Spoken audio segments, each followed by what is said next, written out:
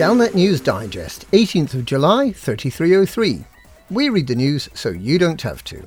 In this week's news, Ask the Oracle. Community goal smashed. New factions recognised. The Great Experiment. Ask the Oracle.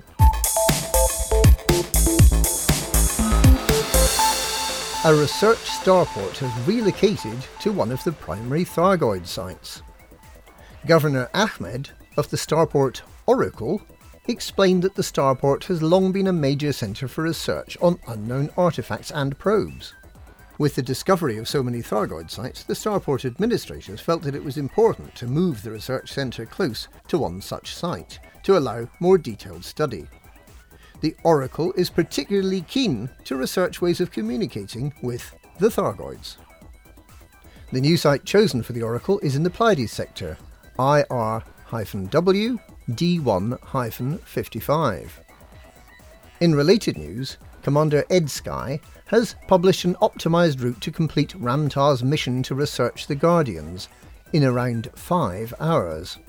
The mission, which can be accepted from the Mean system, provides much information about the ancient race known as the Guardians, whom are seen by some as the progenitors of the Thargoids, and by others as the Thargoids' ancient enemy and an unrecognised benefactor of humanity. A return of 40 million credits per hour is pretty impressive for any mission, but the opportunity to find out about the Guardians? That's priceless. Community goal smashed.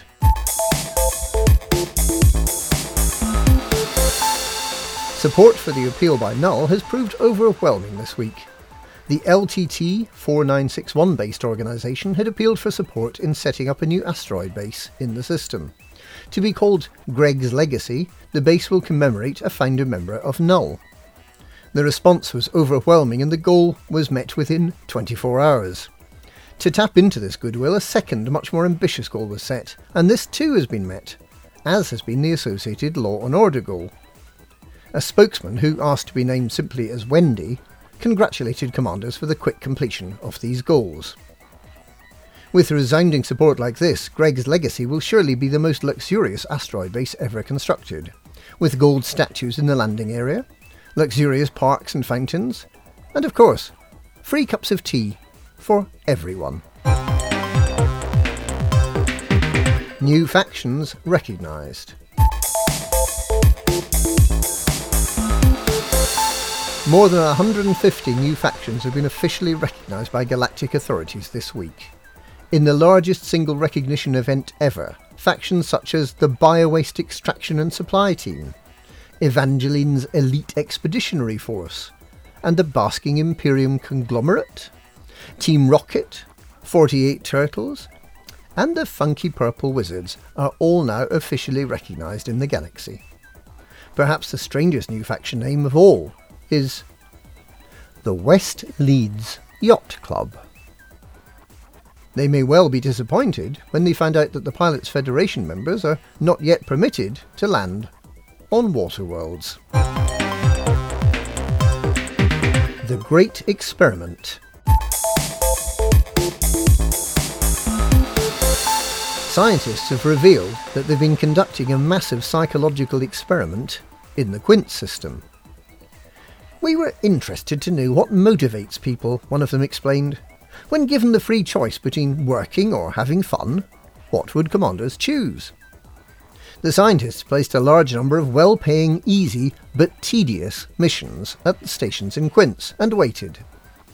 A very large number of commanders were observed to take these missions, and to keep taking the missions repeatedly, often for many days.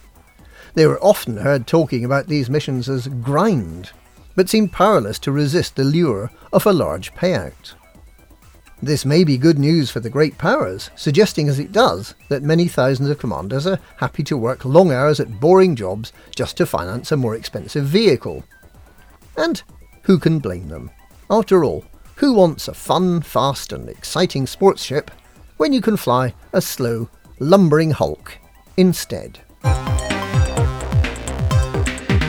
And that's this week's Galnet News. Galnet News, we read the news so you don't have to.